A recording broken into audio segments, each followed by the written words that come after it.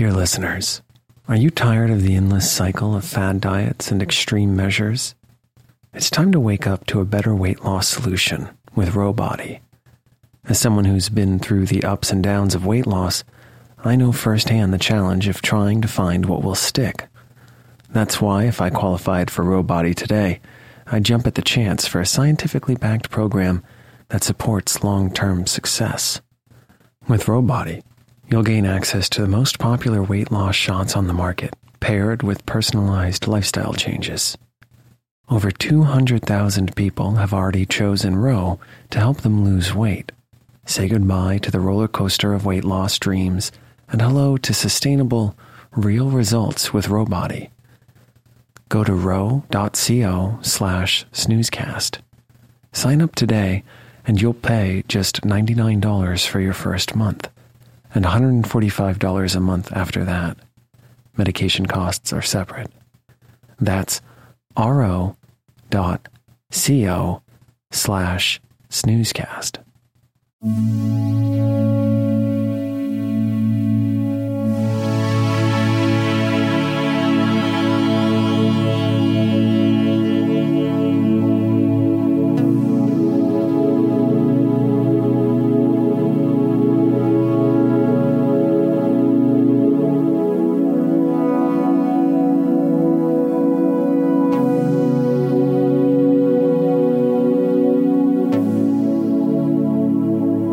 Welcome to Snoozecast, the podcast designed to help you fall asleep. Find us on snoozecast.com, and you can also subscribe to us on YouTube at Snoozecast as well.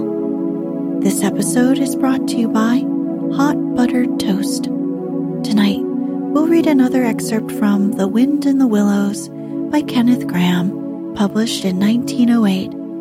This story centers around four small animals: mole, rat, toad, and badger. Their stories take place in the countryside of Edwardian England.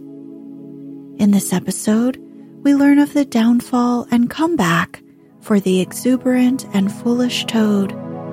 To listen to this series easily in order, go to snoozecast.com/series.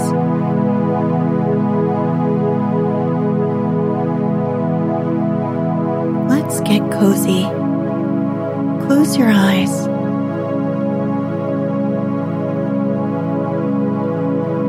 Relax your body into the softness of your bed. Now, take a few deep breaths.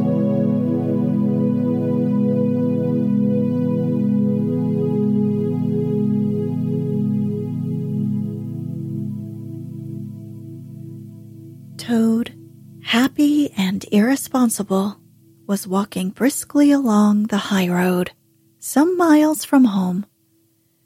At first he had taken bypaths and crossed many fields, and changed his course several times in case of pursuit, but now he felt by this time safe from recapture by his would-be friends, mole, rat, and badger. The sun smiled brightly on him, and all nature joined in a chorus of approval to the song of self-praise that his own heart was singing to him. He almost danced along the road in his satisfaction and conceit. "Smart piece of work, that," he remarked to himself, chuckling. "Brain against brute force. And brain came out on top, as it's bound to do. Poor old Ratty. My, won't he catch it when the badger gets back? A worthy fellow, Ratty, with many good qualities, but very little intelligence and absolutely no education. I must take him in hand some day and see if I can make something of him." Filled full of conceited thoughts such as these, he strode along, his head in the air, till he reached a little town where the sign of the Red Lion, swinging across the road halfway down the main street, reminded him that he had not breakfasted that day and that he was exceedingly hungry after his long walk. He marched into the inn, ordered the best luncheon that could be provided at so short a notice, and sat down to eat it in the coffee room. He was about halfway through his meal when an only too familiar sound approaching down the street made him start and fall a-trembling all over. The poop-poop of an automobile engine drew nearer and nearer. The car could be heard to turn into the inn yard and come to a stop, and Toad had to hold on to the leg of the table to conceal his overmastering emotion of his addictive enthusiasm for 4 wheels and an engine. Presently the party entered the coffee room, hungry, talkative, and gay, voluble on their experiences of the morning and the merits of the chariot that had brought them along so well. Toad listened eagerly, all ears, for a long time. At last he could stand it no longer. He slipped out of the room quietly, paid his bill at the bar, and as soon as he got outside, sauntered round quietly to the inn-yard. "There cannot be any harm," he said to himself, "in my only just looking at it." The car stood in the middle of the yard, quite unattended, the stable helps and other hangers-on being all at their dinner. Toad walked slowly round it, inspecting, criticizing, musing deeply. "I wonder," he said to himself presently, "I wonder if this sort of car starts easily." Next moment, hardly knowing how it came about, he found he had hold of the handle and was turning it.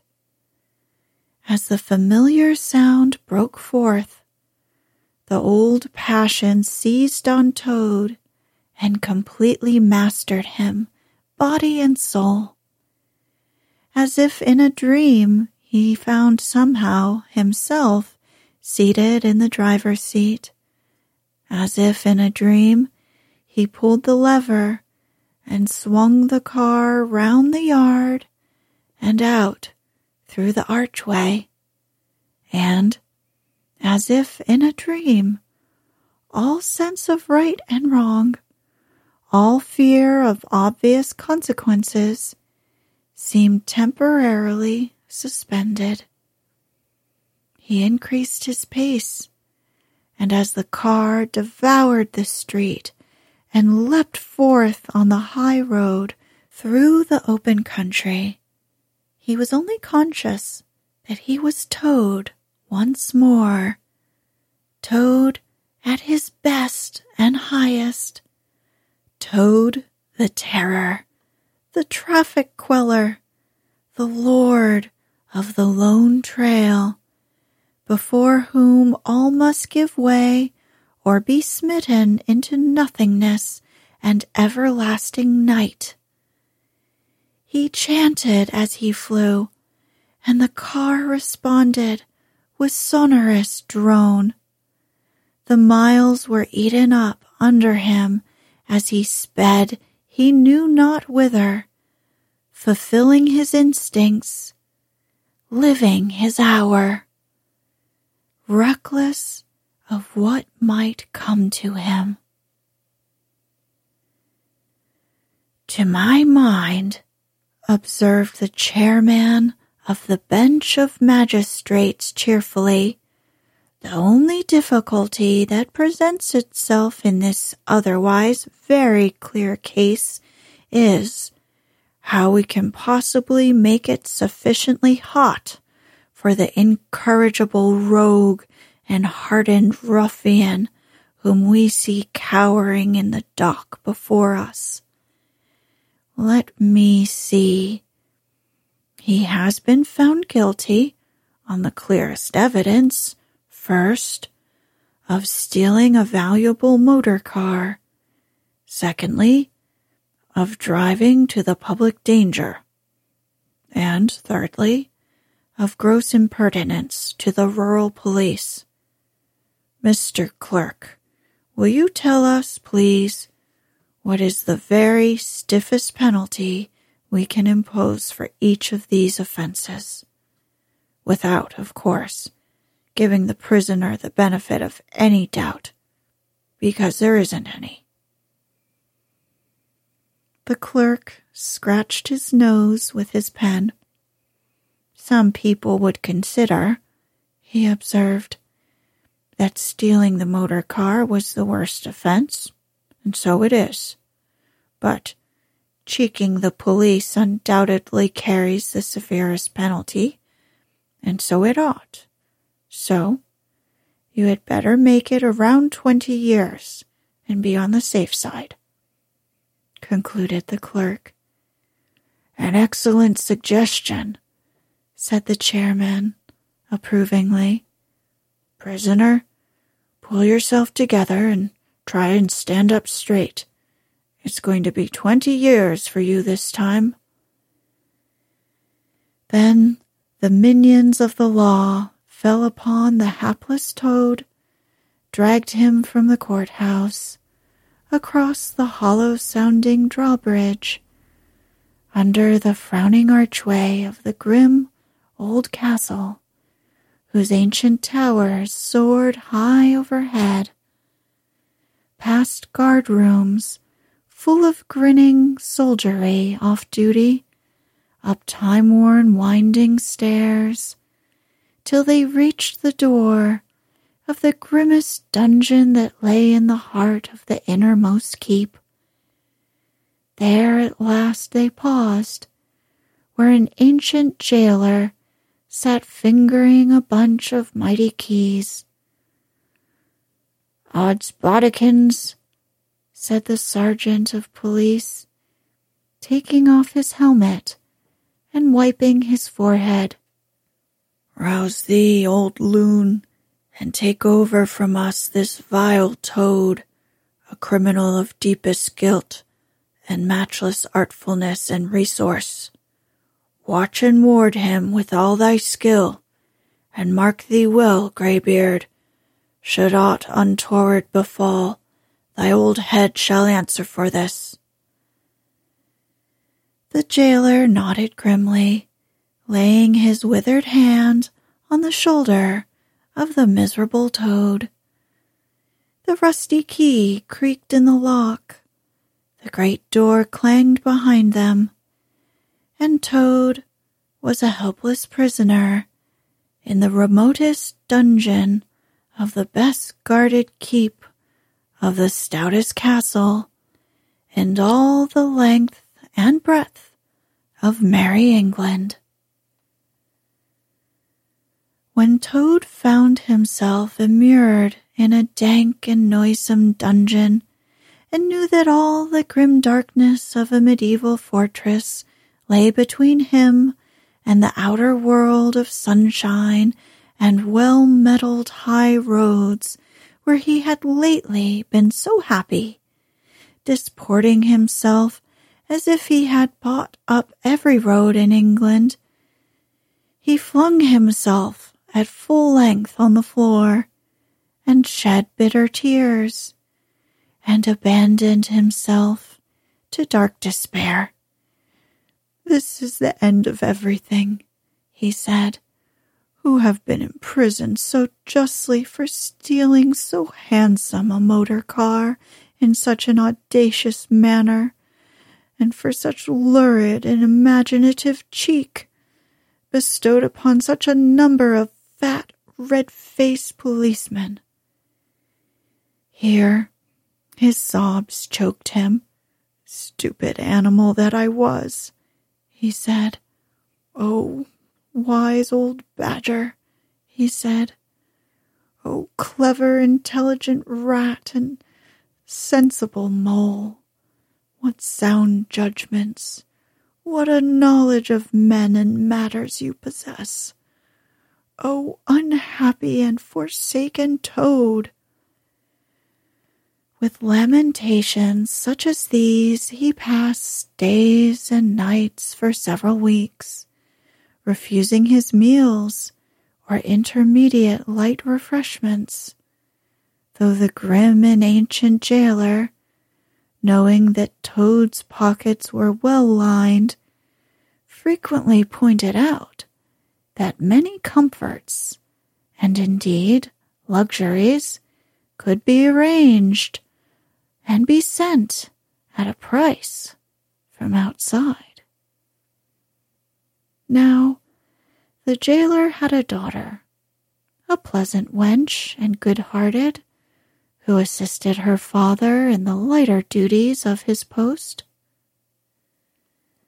She was particularly fond of animals, and, besides her canary, whose cage hung on a nail in the massive wall of the keep by day, to the great annoyance of prisoners who relished an after-dinner nap, and was shrouded in a cloth on the parlor table at night, she kept several piebald mice and a restless revolving squirrel. This kind-hearted girl, pitying the misery of Toad, said to her father one day, "Father, I can't bear to see that poor beast so unhappy and getting so thin. You let me have the managing of him. You know how fond of animals I am. I'll make him eat from my hand and sit up and do all sorts of things." Her father replied that she could do what she liked with him. He was tired of Toad, and his sulks, and his airs, and his meanness. So that day she went on her errand of mercy, and knocked at the door of Toad's cell. "Now cheer up, Toad," she said, coaxingly, on entering, "and sit up and dry your eyes and be a sensible animal. And do try and eat a bit of dinner. See, I've brought you some of mine, hot from the oven." It was Bubble and Squeak, between two plates, and its fragrance filled the narrow cell. The penetrating smell of cabbage reached the nose of Toad as he lay prostrate in his misery on the floor, and gave him the idea for a moment that perhaps life was not such a blank and desperate thing as he had imagined. But still he wailed and kicked with his legs and refused to be comforted. So the wise girl retired for the time, but, of course, a good deal of the smell of hot cabbage remained behind, as it will do, and Toad, between his sobs, sniffed and reflected, and gradually began to think new and inspiring thoughts of chivalry and poetry and deeds still to be done, of broad meadows and cattle browsing in them, raked by sun and wind, of kitchen gardens and straight herb borders, and warm snapdragon beset by bees, and of the comforting clink of dishes set down on the table at Toad Hall, and the scrape of chair legs on the floor as everyone pulled himself close up to his work. The air of the narrow cell took a rosy tinge. He began to think of his friends, and how they would surely be able to do something, of lawyers and how they would have enjoyed his case, and what an ass he had been not to get in a few, and lastly, he thought of his own great cleverness and resource, and all that he was capable of if he only gave his great mind to it, and the cure was almost complete. When the girl returned, some hours later, she carried a tray with a cup of fragrant tea steaming on it, and a plate piled up with very hot buttered toast, cut thick, very brown on both sides, with the butter running through the holes in great golden drops, like honey from the honeycomb. The smell of that buttered toast simply talked to Toad, and with no uncertain voice talked of warm kitchens, of breakfasts on bright frosty mornings, of cozy parlor firesides on winter evenings, when one's ramble was over and slippered feet were propped on the fender, of the purring of contented cats and the twitter of sleepy canaries. Toad sat up on end once more, dried his eyes, sipped his tea, and munched his toast, and soon began talking freely about himself and the house he lived in, and his doings there, and how important he was, and what a lot his friends thought of him. The jailer's daughter saw that the topic was doing him as much good as the tea, as indeed it was, and encouraged him to go on. "Tell me about Toad Hall," said she. "It sounds beautiful." "Toad Hall," said the toad proudly, "is an eligible, self-contained gentleman's residence, very unique, dating in part from the 14th century, but replete with every modern convenience. Up-to-date sanitation, 5 minutes from church, post office, and golf links, suitable for—" "Bless the animal," said the girl, laughing. "I don't want to take it. Tell me something real about it. But first, wait till I fetch you some more tea and toast."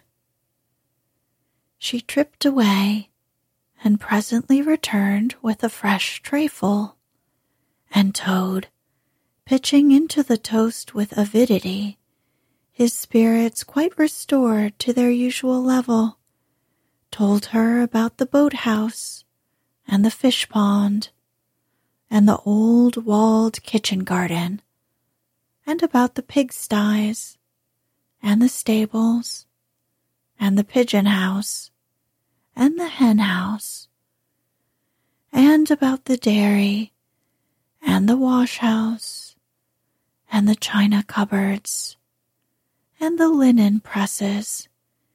She liked that bit especially, and about the banqueting hall, and the fun they had there when the other animals were gathered round the table and Toad was at his best, singing songs, telling stories, carrying on generally. Then she wanted to know about his animal friends, and was very interested in all he had to tell her about them and how they lived, and what they did to pass their time. Of course, she did not say she was fond of animals as pets, because she had the sense to see that Toad would be extremely offended. When she said good night, having filled his water jug and shaken up his straw for him, Toad was very much the same sanguine, self-satisfied animal that he had been of old. He sang a little song or two of the sort he used to sing at his dinner parties, curled himself up in the straw, and had an excellent night's rest and the pleasantest of dreams.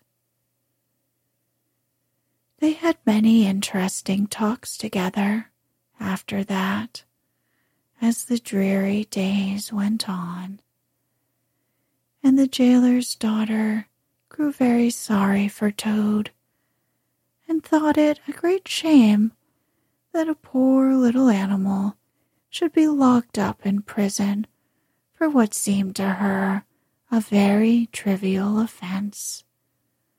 Toad, of course, in his vanity, thought that her interest in him proceeded from a growing tenderness, and he could not help half regretting that the social gulf between them was so very wide, for she was a comely lass, and evidently admired him very much. One morning, the girl was very thoughtful, and answered at random, and did not seem to Toad to be paying proper attention to his witty sayings and sparkling comments. "Toad," she said presently, "just listen, please. I have an aunt who is a washerwoman."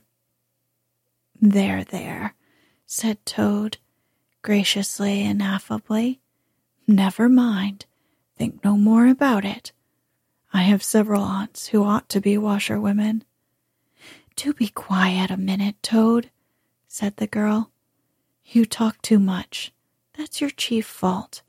And I'm trying to think, and you hurt my head.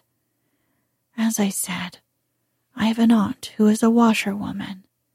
She does the washing for all the prisoners in the castle.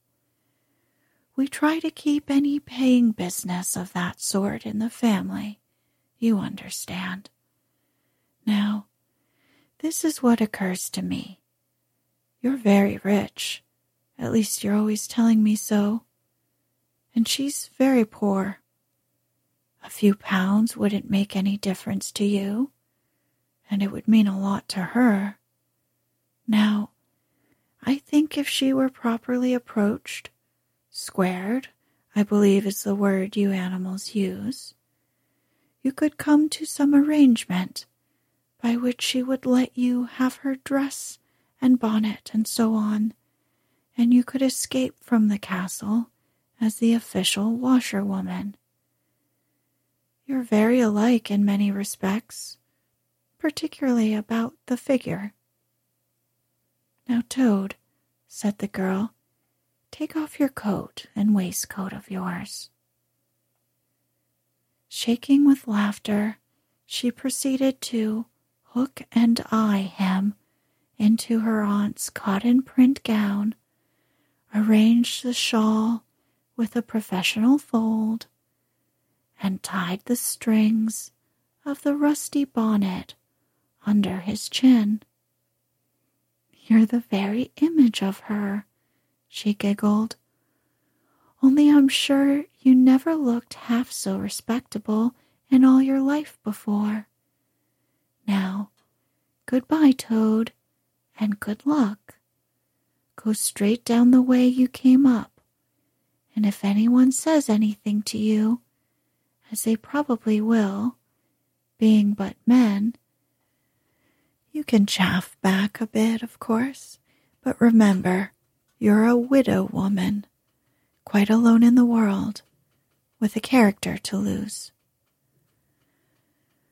With a quaking heart, but as firm a footstep as he could command, Toad set forth cautiously on what seemed to be a most harebrained and hazardous undertaking.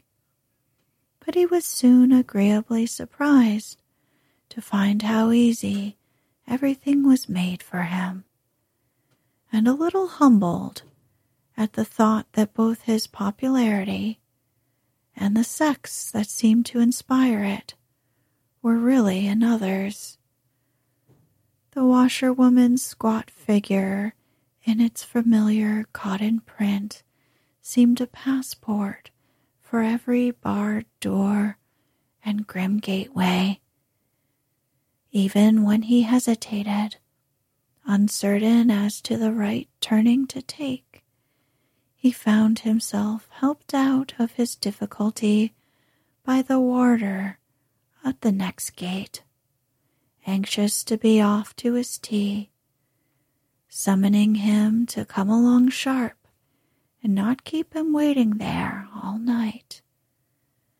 The chaff and the humorous sallies to which he was subjected, and to which, of course, he had to provide prompt and effective reply, formed, indeed, his chief danger.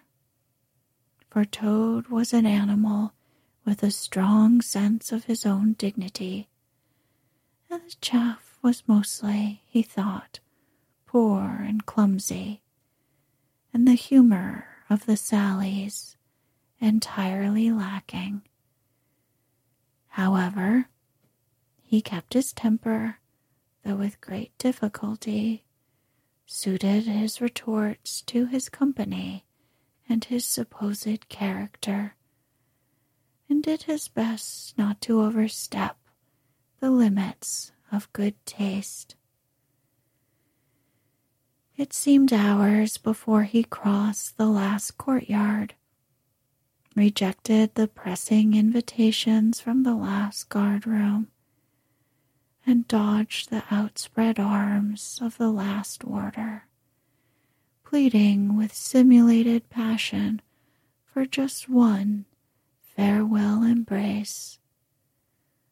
But at last he heard the wicket gate and the great outer door click behind him, felt the fresh air of the outer world upon his brow, and knew that he was free.